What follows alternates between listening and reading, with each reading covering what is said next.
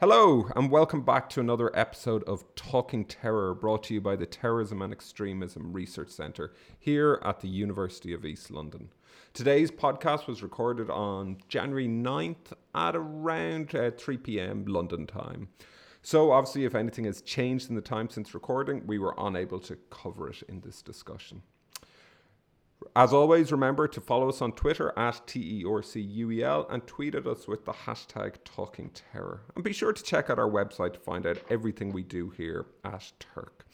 So, without further ado, it's my delight to welcome today's guest on. Victor Assal currently serves as the Chair of Department of Public Administration and as a professor in the Department of Political Science at State University of New York, Albany. He received his PhD from the University of Maryland, College Park. He is also, along with Karl Rattmeyer, the co-director of the Project on Violent Conflict. Dr. Assal is affiliated with the National Consortium for the Study of Terrorism and Responses to Terrorism, better known to many of you as START, a Department of Homeland Security Centre of Excellence. Victor's research focuses on the choice of violence by non-state organizational actors, as well as the causes of political discrimination by states against different groups, such as sexual minorities, women, and ethnic groups. In addition, Victor has done research on the impact of nuclear proliferation and on the pedagogy of simulations, of which we're going to talk about some later on in today's interview. Victor has been involved in research projects funded by the Defence Advanced Research Projects Agency, Defence Threat Reduction Agency, the Department of Homeland Security, the National Science Foundation, and the Office of Naval Research.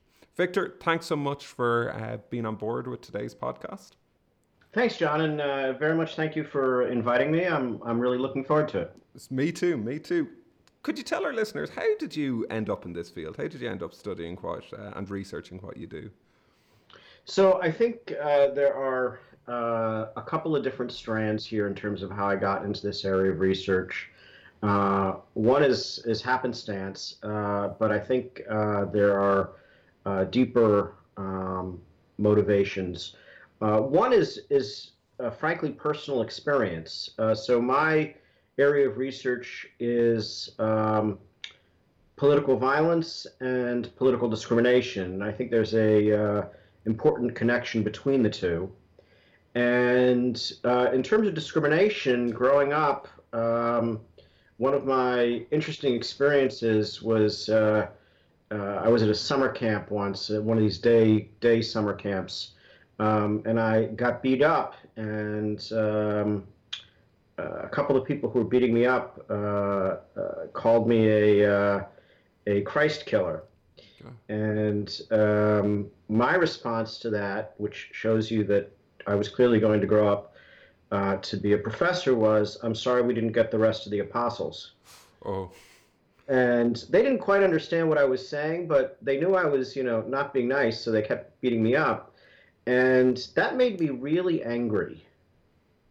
And I've had different experiences. So my last name is Arabic, and after 9/11, I got randomly stopped a lot.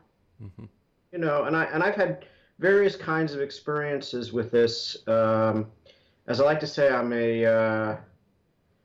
a Jewish white guy with a Arabic last name. So people have told me horrible things about Jews because they assume one thing about me. They've told me horrible things about people of color because they've assumed something else. Parenthetically, my father's from Tunisia, so he was a person of color. And they've told me awful things about Jews because my last name is Arabic. So growing up, I had a very strong sense of people's attitudes and discrimination having an impact on people's lives. And I spent 10 years living in Israel also, and I saw the output of a lot of that anger. I lived in Jerusalem, and my research for the first period of time was really focused on discrimination. And I remember one time in Jerusalem when it was not pleasant to go outside because a bus was either blowing up on the right side of your street or on the left side of your street. And so that had those personal experiences had a big impact on me wanting to understand why organizations and people would move towards wanting to kill civilians for political reasons, which is how I define terrorism. But also, when I got to the University of Maryland, I was studying, my main focus was political discrimination against ethnic minorities. And after 9/11, when the START Center was being put together, John Wilkenfeld, who was part of that process, reached out to me and said, Victor, you have any ideas? And this is where the happenstance part comes in. I says, we've got some decent data on terrorism and terrorism events, but we don't have any real good data on why organizations start killing people in the first place. And to really get at that, we need to see organizations that can be compared that are violent and nonviolent. And so that led towards the creation of the Minorities at Risk Organizational Behavior Dataset. And then about the same time, I went out to lunch. This was around 2003, my first year as a faculty member. So it was a little bit before this MARAB idea, but my first year as a faculty member, I went out to lunch with my colleague, Carl Rethmeyer, at a local pizza place. If you're ever in Albany, Savrana's, it's a great pizza place. And we talked about our research, and he did networks, and I was thinking about the fact that there really wasn't any empirical, organizational, quantitative data out there that people were crunching. And over a couple of slices of pizza, we came up with the idea for the Big Allied and Dangerous data set. And with all those personal experiences, dating back a long time, what was the reaction from those around you when you did go into this area of research? Was it? I'm sure people weren't surprised that you were going into it, but was it always going to be through an academic point of view, or did you ever consider involvement in campaign groups or politics or anything like that at all? So I was at Hebrew University as an undergrad for 1 year, and I ran for office. And running for office, I don't know at other universities, but at Hebrew University, the parties were totally connected to the national parties. Mm-hmm. And it was such an incredibly unpleasant experience that it was very clear to me that I was not going to actually be involved in the political process, mm-hmm. and that I'd much rather study it than do it. I mean, I have been involved in certain activities, but my main focus has been the research area. And do you find it that you have to be very conscious that you put those personal experiences to one side when you're researching these topics? I know from myself, from personal experience, that I've had to do it, and it might be a bit different from my perspective as a qualitative researcher than a quantitative researcher. But do you feel that you have to consciously do that? So yes, I mean, I think there are a couple of things, and can we go, John, a little bit into the realm of teaching? Yeah, go for it. Go. Okay. So when it comes to research, we are very, very cognizant that we are collecting empirical data that is based on specific criteria, and I'm very conscious when I'm doing my research. I may think that the motivations of the organization are good. I may think the motivations of the organization are bad. But what really matters is collecting the empirical data and analyzing it to see what is actually causing what's happening. And I have to keep my own opinions, not just my own experiences, but my own biases out of this so that the data can show us what is really driving things. And it's not always what we think it is. And that's why it's key to not let this bias what you're doing. The part that teaching comes in here is that my students, certainly my undergraduates, have no idea what my political views are or what my theoretical views are, because I found that if your students know that you're a structuralist or a Marxist or a realist or so forth, there's a segment of students that are going to parrot that back to you. And I don't want them to parrot it back to me. I want them to decide for themselves what they think makes sense. But when it comes to personal experiences that directly relate to what we're teaching about, I've found it can be, and all of us have experiences that we're happy to talk about. We have experiences that is uncomfortable to talk about, like some of the things I just mentioned, but we're comfortable talking about. And there's stuff we're just not going to mention. But I think if there are certain things that we're teaching, certainly in this area, if you've had some kind of personal experience with this, if you're not putting it in the context of trying to convince them of who the good guys are and who the bad guys are, but if you're putting in the experience of how this impacts people, I think pedagogically that can be enormously useful. Yeah, and this will show up. Actually, we can get to it now, but this shows up in one of the papers that you've put forward for us to have a look at. It's your piece, A Shot Not Taken, teaching about the ethics of political violence. This is a piece that was published in 2012 in International Studies Perspectives. And as always, if you want to engage more with the research we talk about in today's podcast, go to our website, uel.ac.uk/TERC. But talking about pedagogy and talking about teaching students about political violence and decision making within political violence, could you give an oversight of what you were aiming to do with this paper and how this has influenced your teaching as well? So one thing I want to note is that this is a paper I co-authored with a graduate student named, well, he's not a graduate student anymore, but a graduate student named Marcus Schultzke, who did an interesting mix of empirical work and moral philosophy, but moral philosophy, how it was actually applied. And this paper stemmed from some experience I was having in my class where a lot of students knew right out the bat who are the good guys and who are the bad guys. This is right and this is wrong. But it became very clear to me that actions, at least in terms of the way students were seeing things, and frankly the way I think a lot of people are seeing things, if my side does it, it's okay. If your side does it, it's not okay. And this exercise stemmed from Marcus and I really wanting students to understand the challenges that being in a security environment present, and the moral challenges that people face when they're trying to weigh the security of the people involved, the civilians around, what is morally right and what is morally wrong about using violence. And a lot of students aren't exposed to this, and even some of the students who are exposed to this have never been said, okay, what's the right thing to do?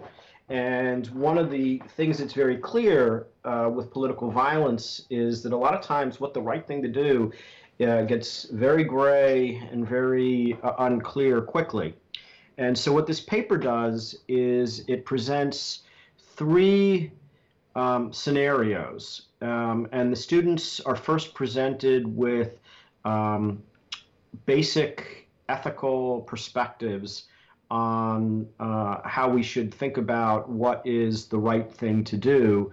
From, an Aristotelian, there is a right thing to do, you should know what that is, to more of the best for what's best for the most people, and or a Kantian perspective on you should do what your job is in terms of what the right thing, and depending on what your position is and what your responsibilities are, those things can change. And so we present those briefly to the students, but then we get into these three scenarios, and the three scenarios, very briefly, are the first scenario is you're a commander of a unit that has to find some terrorists in a village in Iraq, and you only have a limited number of soldiers, and you could call in an airstrike, and there's some terrorists in this village. You think it's a high priority to make sure that your soldiers are not hurt,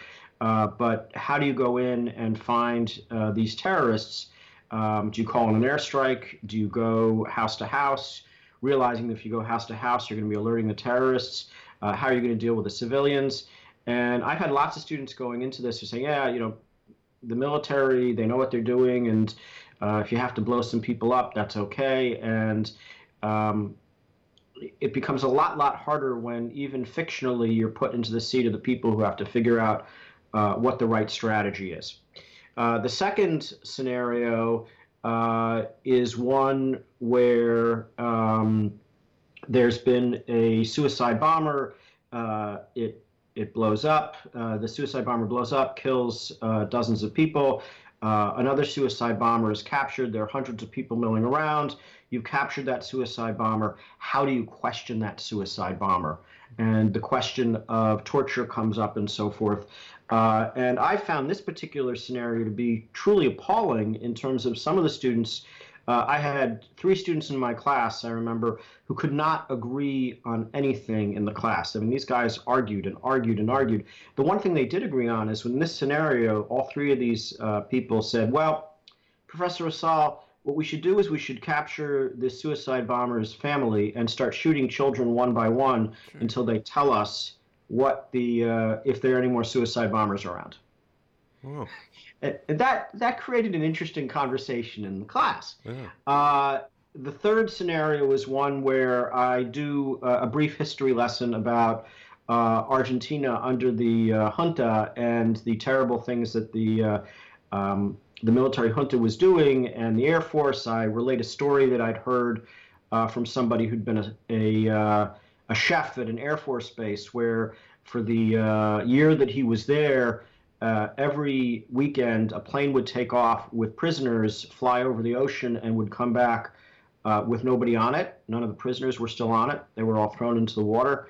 And I would tell the students they are a waiter at a hotel where the commander of the Air Force is staying in the top floor. They don't know exactly where, but they're staying in the top floor, and they have explosives, and they can blow it up, but they can't pick the room. They don't know which room the person is staying in. What do they do? And so what this does is it creates a situation where the students themselves have to wrestle with the grays of political violence and the grays of what the right thing to do is when you're trying to protect people and when you're trying to resist oppression. Yeah, and how have the students, like obviously we have that example of those 3 students in the case of that scenario in relation to torture and the suicide bomber and the suicide bomber's family, but how have the students as a whole react to this? How do you feel that that they can engage a lot more when you've got these different scenarios and when you're putting forward the different philosophical viewpoints here? I've had students come back to me years later saying this made a tremendous difference in the way I see things. I've had a lot of students tell me this actually has quite a big impact. One of the key things is I think all the students who've not had any kind of experience like this come in, almost all of them, with an assumption that these things are much simpler than it really is in the real world. And I have had students say, Professor Asal, I can't decide. And my response during running the scenarios, that is not an option. You need to decide what you're going to do because not doing anything is not an option. And they get at least some flicker of an insight into the challenges that people on the front lines in both directions have to face and have to deal with. It makes the whole discussion, for example, of torture much more visceral for a lot of the students. A discussion of, does terrorism make sense? Does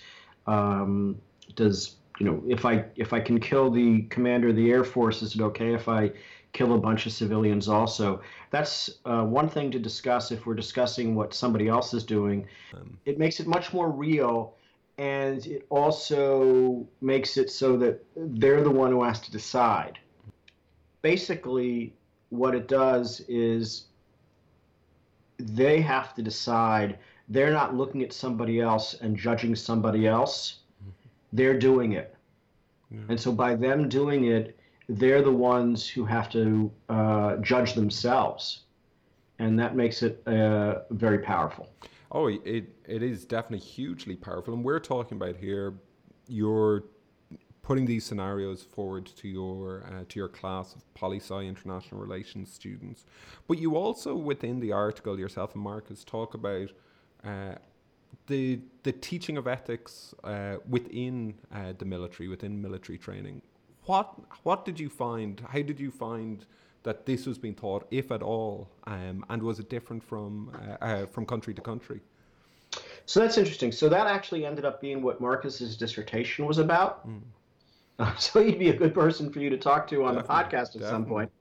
But what he found, and in my own experience, is there's huge differences in how militaries do ethical training.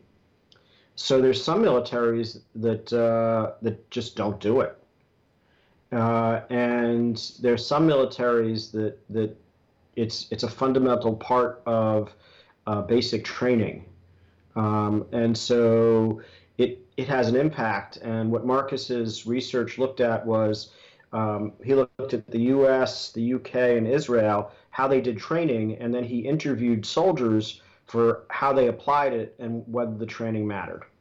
Okay. And so there's actually a lot to be talked about in that area, but I'm doing the pedagogy stuff. I'll defer to the real empirical research to Marcus. Yeah, no, I find it it's a much different article than any of the rest of our interviewees have put forward. By putting forward this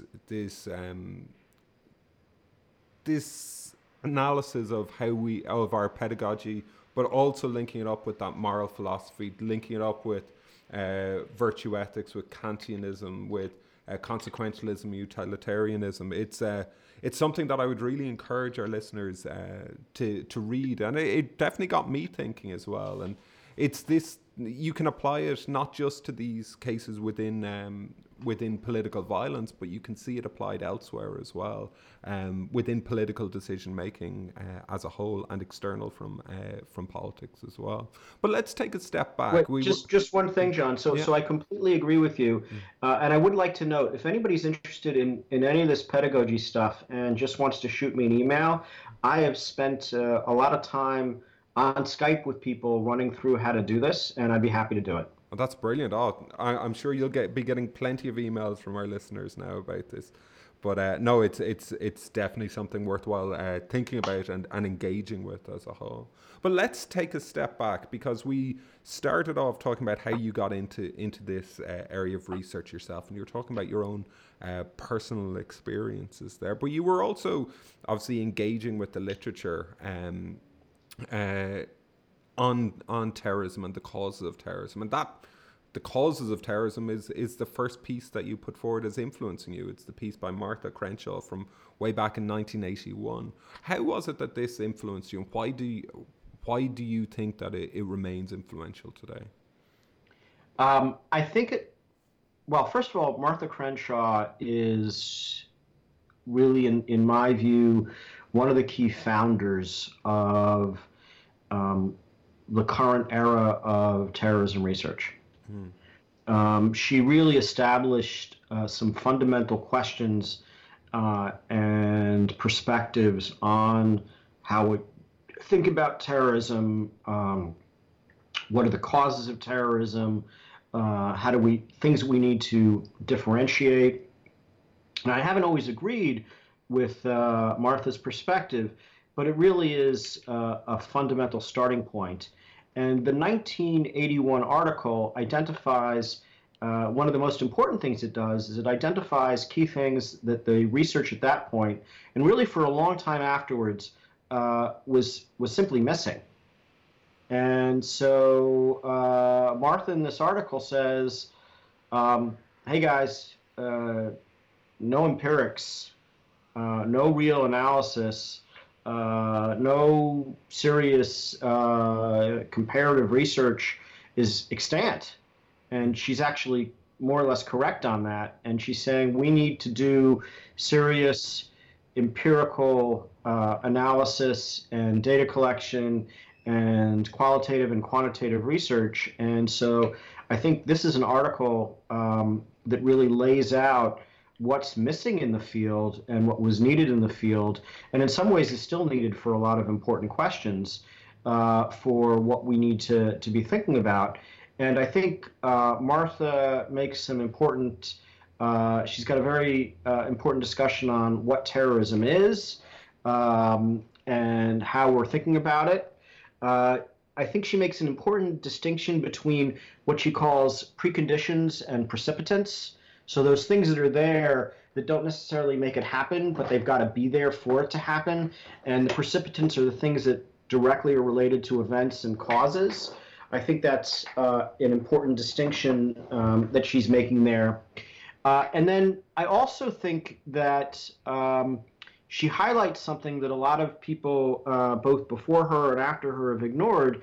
And this is central, of course, to my work, which is the importance of grievance, the importance of subgroups that are feeling like they're getting crapped on, as well as the connection between that grievance and the lack of opportunity for political participation.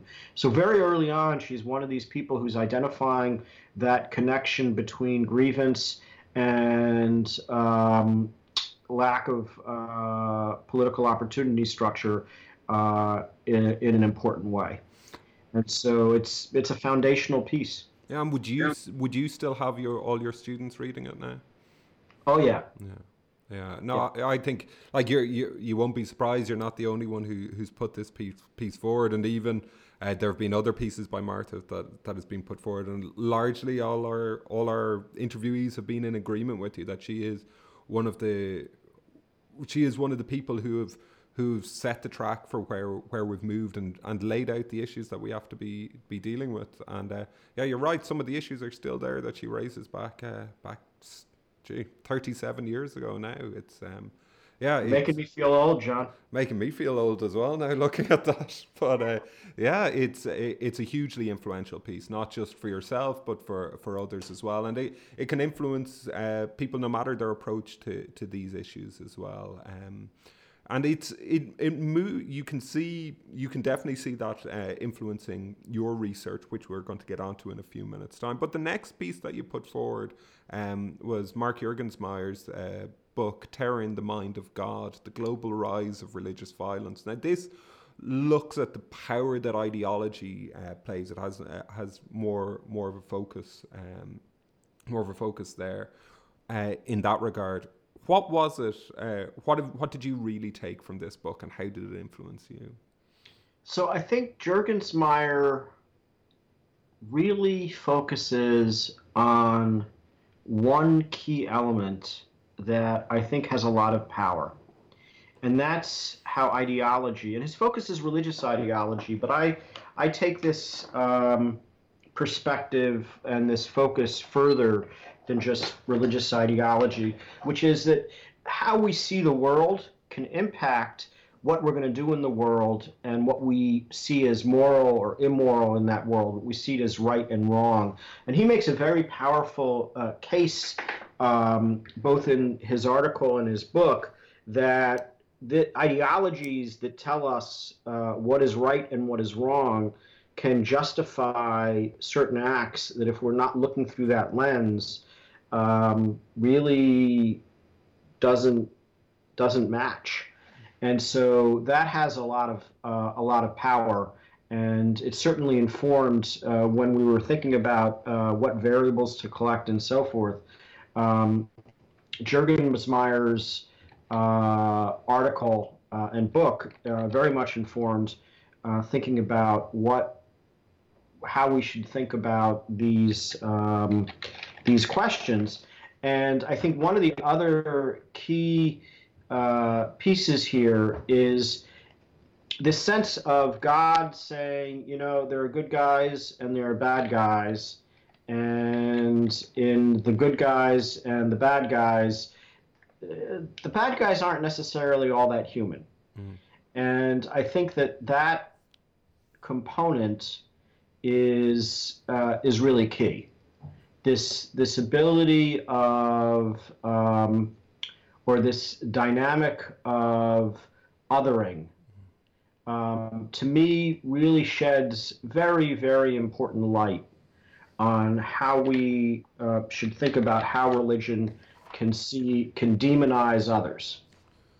Yeah, it's something that you can see come through in a lot of the research that you put forward yourself for this piece, a lot of your own research, you can see it in the nature of the beast, the piece that you did with Carl, where you're looking at the role of audience, othering capabilities, but you can also see it as well in the piece Gender Ideologies and Forms of Contentious Mobilization in the Middle East, where you're not just looking at, say, the central religious ideology, but you're looking at elements of the ideology, especially here the role the role that gender plays in these ideologies, and it's proven to be very powerful and can give us some great insights when you look at your research, Mark's research, and others as well. And the final piece that you put forward as influencing you is the piece by Ted Gurr, People versus States, which looks at ethnicity and discrimination and violence. What was it, or what was it about this? What did this piece give that others haven't for you? So one thing I should note to start with is that Ted Gurr was actually my dissertation co-chair. Oh, okay. I didn't know that. So, I never knew that, actually. Yeah, I got my PhD at the University of Maryland with Ted Gurr and Mark Lischbach being my co-chairs. And so Gurr has a lot of influence on me. Unfortunately, Ted just passed away recently.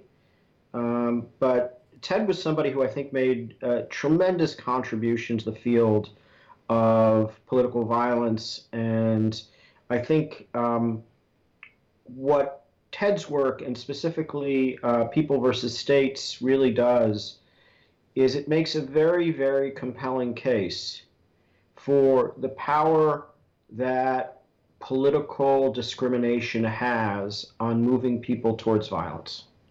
It was central to the tie between the two areas of research that I focus on and how they're tied together. And not only did Ted make this argument, but he collected data which supported this argument. And this idea that if you discriminate people, so basically in some ways, his argument about grievance and violence is connected to what we were mentioning in Crenshaw's work, is that people who are going to be blowing up other people for political reasons, feeling like they're being discriminated against, feeling like the state is out to get them, is a key component. And I think that this is and there are people who push back on this. I mean, Fearon and Leighton and others have said, no, not true. But again and again, and not just using Ted's data, but now using a variety of different data sets, people have found, and again, that if you control for discrimination, you are showing evidence, you are going to find that levels of discrimination and oppression are directly connecting to people blowing stuff up. And I think this is a fundamental part of our understanding of political violence and terrorism. Hugely. And the influence that Ted's research has had it's huge to our area. It's both his own research and the research he's done with others, and he'll be greatly missed. And he has had a huge impact, and clearly on your career, but on the careers of others as well. So our condolences to his family at this time. We'll move on now to your first piece. I've mentioned it already. It's your piece with Karl Reitmeier, who you've researched extensively with. Your collaboration has come a long way since that 2003 pizza meeting, anyway. So it's yes, it's you've had some excellent research together. The one that you've picked here is the nature of the beast, organizational structures, and the lethality of terrorist attacks. What's this piece about? What was it aiming to do, and what were the key findings from it? So when I was first getting into the realm of terrorism as a dependent variable, thinking about it from a quantitative perspective, what was amazing to me was that there really wasn't any data sets out there that were put into a spreadsheet format that you were able to crunch. There were a couple, but really not a lot, and not a lot of useful stuff. And I found that frustrating because it seemed to me that this was a key element of terrorism research, was we had to understand why certain organizations turned out to be so much more lethal than others. I'm assuming most of your listeners know, but the majority of terrorist organizations don't kill anybody because they're not very good at it, right? Yeah.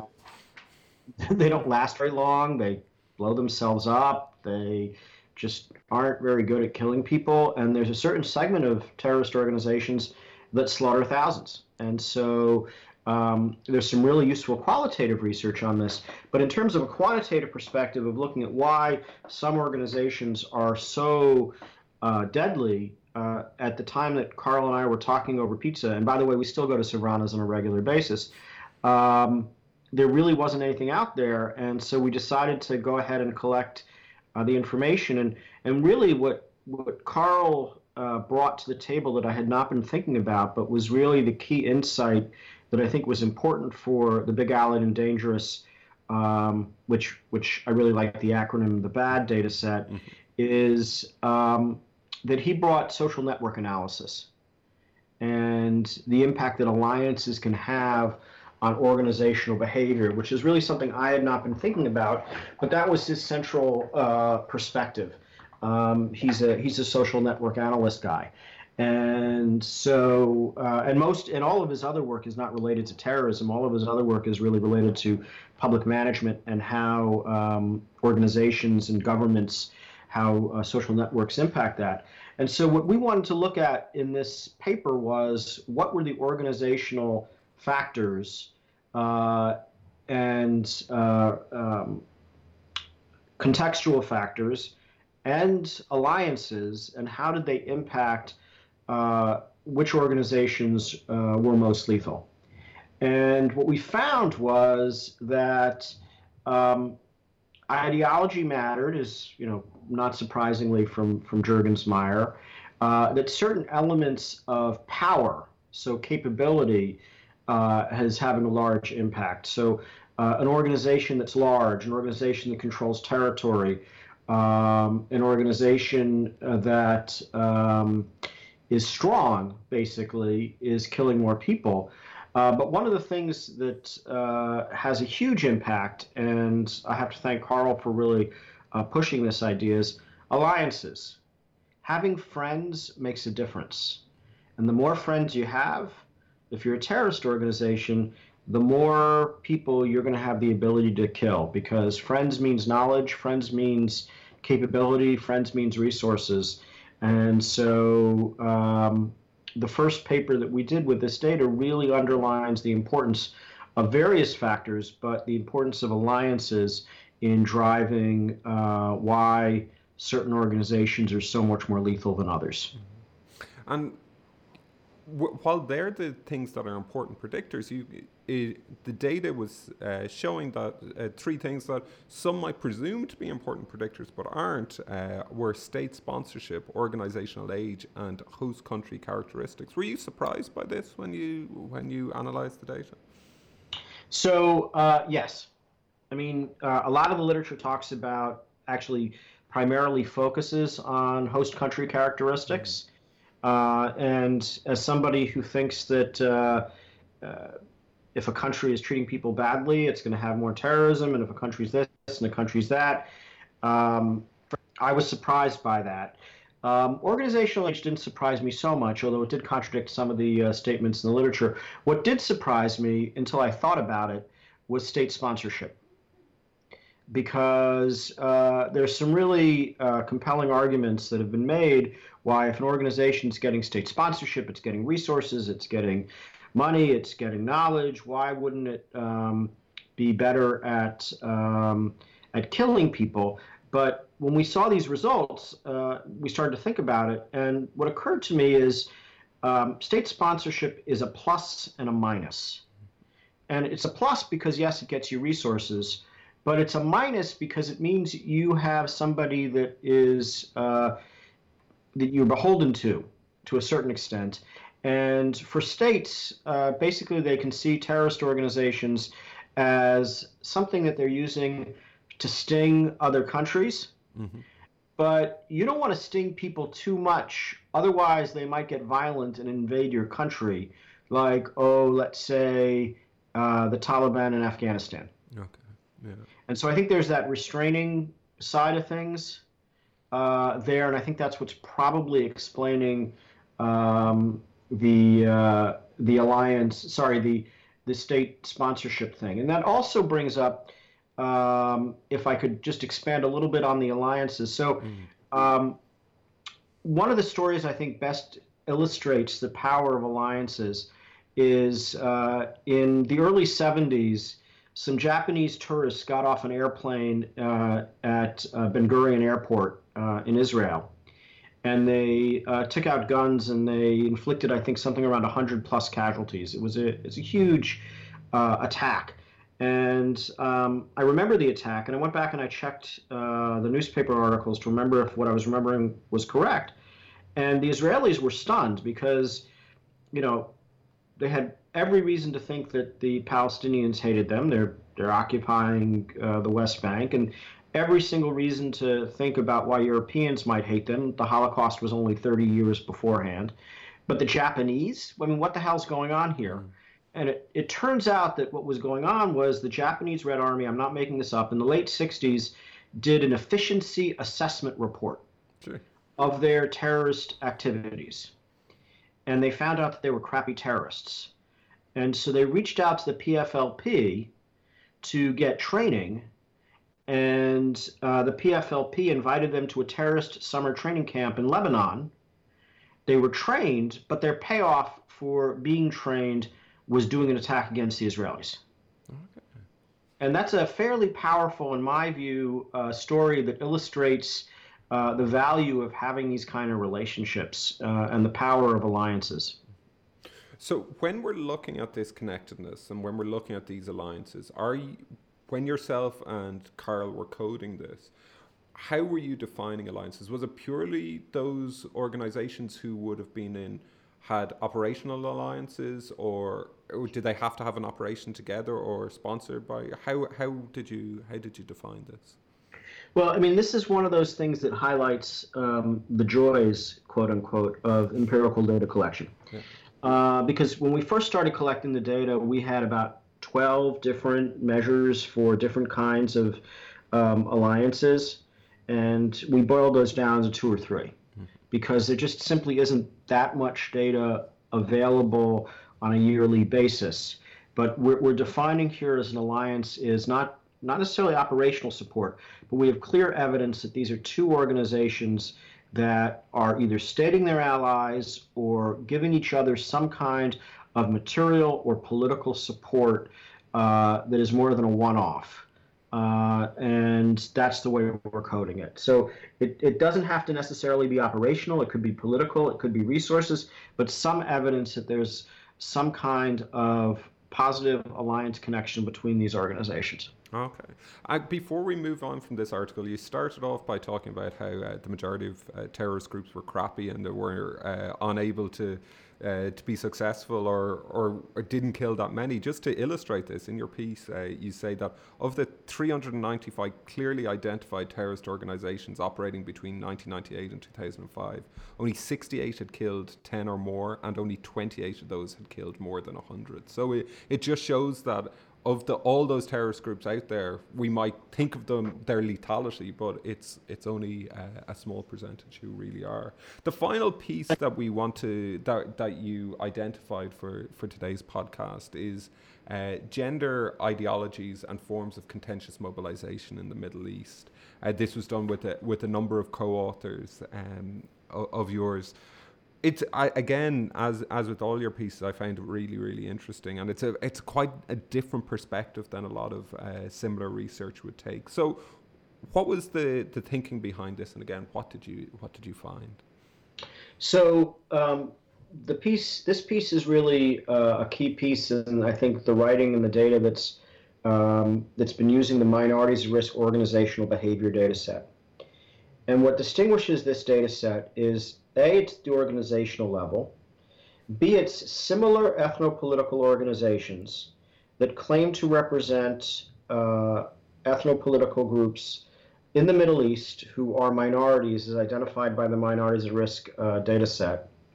But it collects data on organizations that are violent, organizations that are not violent, organizations that are using violence that stop using violence, organizations that are not using violence that start using violence. And so what it allows us to do in a way that is fairly rare currently in the literature is to compare similar organizations that are violent and not violent, and to see what are the factors that make them more likely to choose different kinds of contentious choices.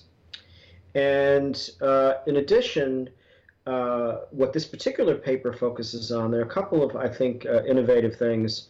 He says, patting himself on the back. There are a couple of innovative things in this paper. One innovative thing is that we tend to separate out protest from blowing people up. And we're studying why are people doing protest, why are organizations doing protest, why are organizations doing violence, but really, when organizations are thinking about this stuff, they have a choice. Mm-hmm. It's like going to a buffet. You could just focus on certain kinds of dairy food, or you could focus on certain kinds of meat food, but you could also have meat and dairy together on the same plate. And in the literature, we often focus either on meat or on dairy. And what we do in this paper is we look at, are they doing traditional politics? And if they're not doing traditional politics, are they doing violence? Are they doing protest? Or are they putting both violence and protest on the same plate in the same year? And so we're able to look at across the board using a multinomial logit logistical analysis for the factors that make these organizations pick different components. And I think that's pretty interesting in my perspective. The other component, which I'm happy to say recently there's been a lot more work in this area, is what is the impact of violence in terms of ideology, and beyond the ideology that a lot of people, I mean, there's huge amounts of research on religious ideology, leftist ideology, rightist ideology, but there's almost no research on gendered ideology. Mm-hmm. And so what this paper does is it says, does an organization that says that women should be treated like should be equal, does that have an impact on how that organization behaves? And what we're finding in this article is that, oh boy, it has an impact. Mm-hmm. And so what we're seeing here is that organizations that have a gender-inclusive ideology are more likely to do traditional politics, more likely to do protest, but are less likely to do either a mixed strategy or just a violence-only strategy. The other ideology component that I found, and I'd be really interested to hear what you think about this, but I found really interesting here is the analysis on religious ideology. So the majority of research on religious ideology focuses on how religious ideology makes organizations more lethal. But what this paper does, which not a lot of other papers have done, is it looks at, does religious ideology have an impact on that choice of violence in the first place, which most literature assumes that it does. And what we're seeing here is that actually religious ideology seems to be having somewhat of an impact on traditional politics, but in a very small impact on a mixed strategy, but it's not statistically significant when it comes to violence only. Mm-hmm. And that's a really, really interesting, in my mind, a really interesting finding.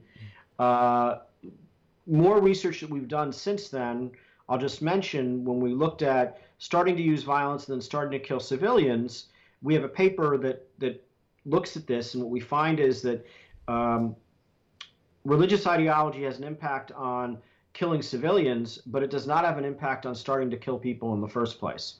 But back to this paper, I think another part of what's interesting here is the provision of social services by organizations within the context of ethno-political organizations in the Middle East actually makes organizations more likely to use violence, which is surprising in some ways, but if you want to replace the state, is not surprising at all. Yeah, no, it challenges you a lot of these findings, especially that finding on religious lethality and the choice of violence in the first place. Your research has always challenged what your perception might be. Also, you can see this in your pedagogical piece. You're there to challenge your students as well, and it's all about going back to what we discussed at the beginning. It's putting your perception, putting your beliefs to one side, and seeing what the data is telling you as well. It's how do you feel then that these findings can be implemented, or do you how do you feel it should affect policy, both political and counter-terrorism, and in relation to the ethics piece, in relation to military policy as well? So from the ethics piece, I think giving people ethics training, and I'm not saying you need to give them, semesters and semesters, but certainly for people who are going to be involved in political violence, I think ethics training is extraordinarily important. And establishing criteria for what is right or wrong, you want people going into violence knowing this and not having to figure it out just case by case, but having something to fall back on if you want them not to be doing horrendous things. Mm-hmm. In terms of the other findings, so I think that the Marab piece and the bad piece present the importance of different stages of analysis. The bad article shows that organizations that have already chosen violence, religious ideology is having a big impact on them being more violent. But the Marab piece is showing us that we shouldn't assume that religious ideology is going to make people violent in the first place. And I think from a policy perspective, this is really important because we got a heck of a lot of politicians out there who are going on and on about how certain religions are making people going to make people more violent and we should be suspicious of them. And I think that gets back to one of the findings we haven't talked about yet in the Marab piece, but this is very reflective of a lot of Ted Gurr's work. Treating people badly because of who they are is exactly what terrorist organizations want, and is exactly the wrong policy. Target the people who are blowing stuff up, but don't treat people badly just because of what their last name is or what they look like, because you are inviting them to be angry, and inviting people to be angry is not a good idea. Yeah, no, completely, and it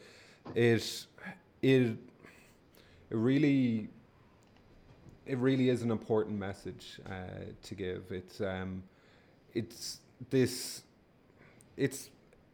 Going back to the first piece, the piece with Carl, it goes back to that issue of othering as well, and targeting someone because they're another as well.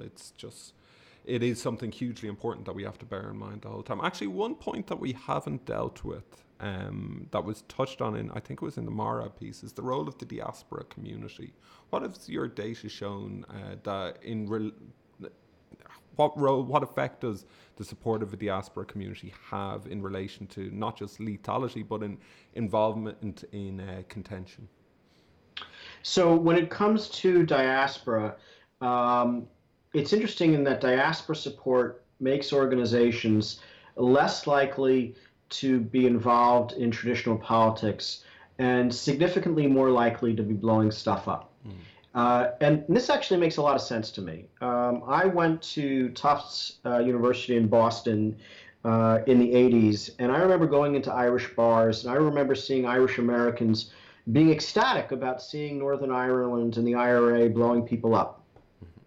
And it occurred to me when I got this finding that is directly correlated here, because if you're getting diaspora support, your supporters enjoy inflicting violence on the people they see as oppressors, but they pay no cost because they're in America and they're not in Derry.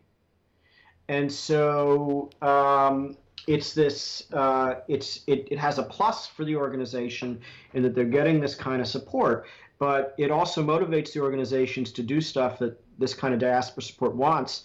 And this diaspora support has an interest in violence without paying the cost of violence in a way that local supporters actually have to pay the cost.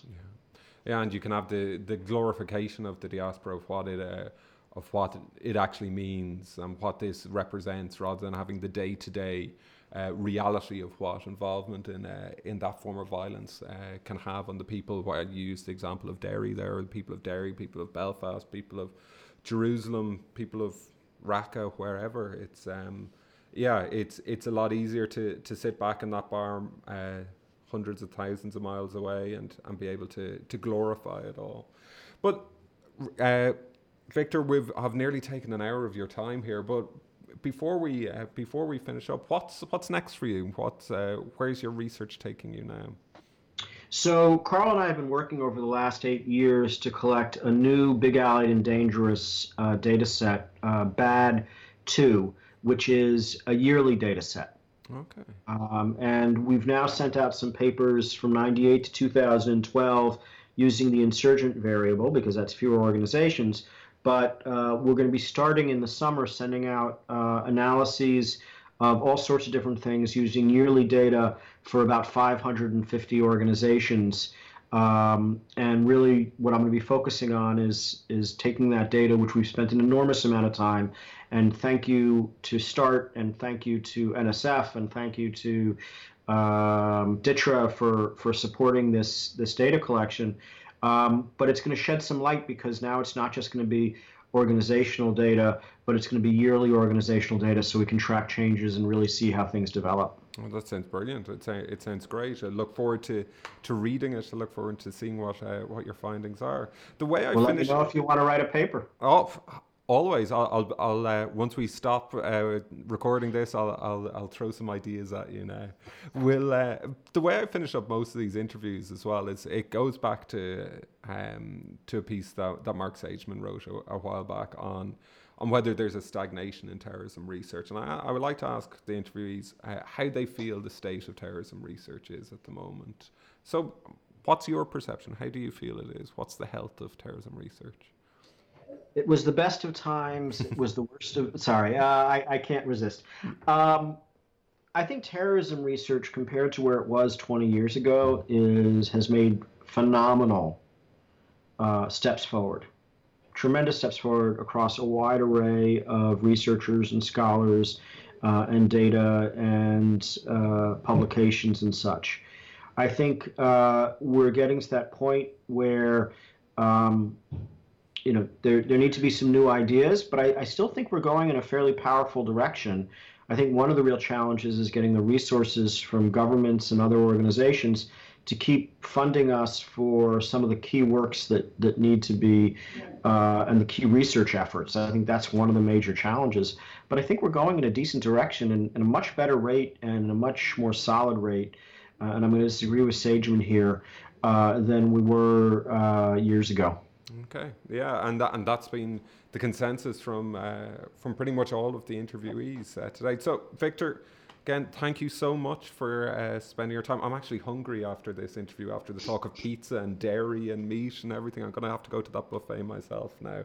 But thank you so much for spending your time. As always, if anyone wants to look more in depth at any of the research that was discussed today, be sure to go to the Talking Terror website. That's uel.ac.uk/TERC, and follow the links for the Talking Terror project. Be sure to tune in next week, where I'll be be talking to Dr. Michael Boyle from LaSalle University in Philadelphia. And there's a lot more to come after Mike then. Okay, thanks very much and talk to you all soon.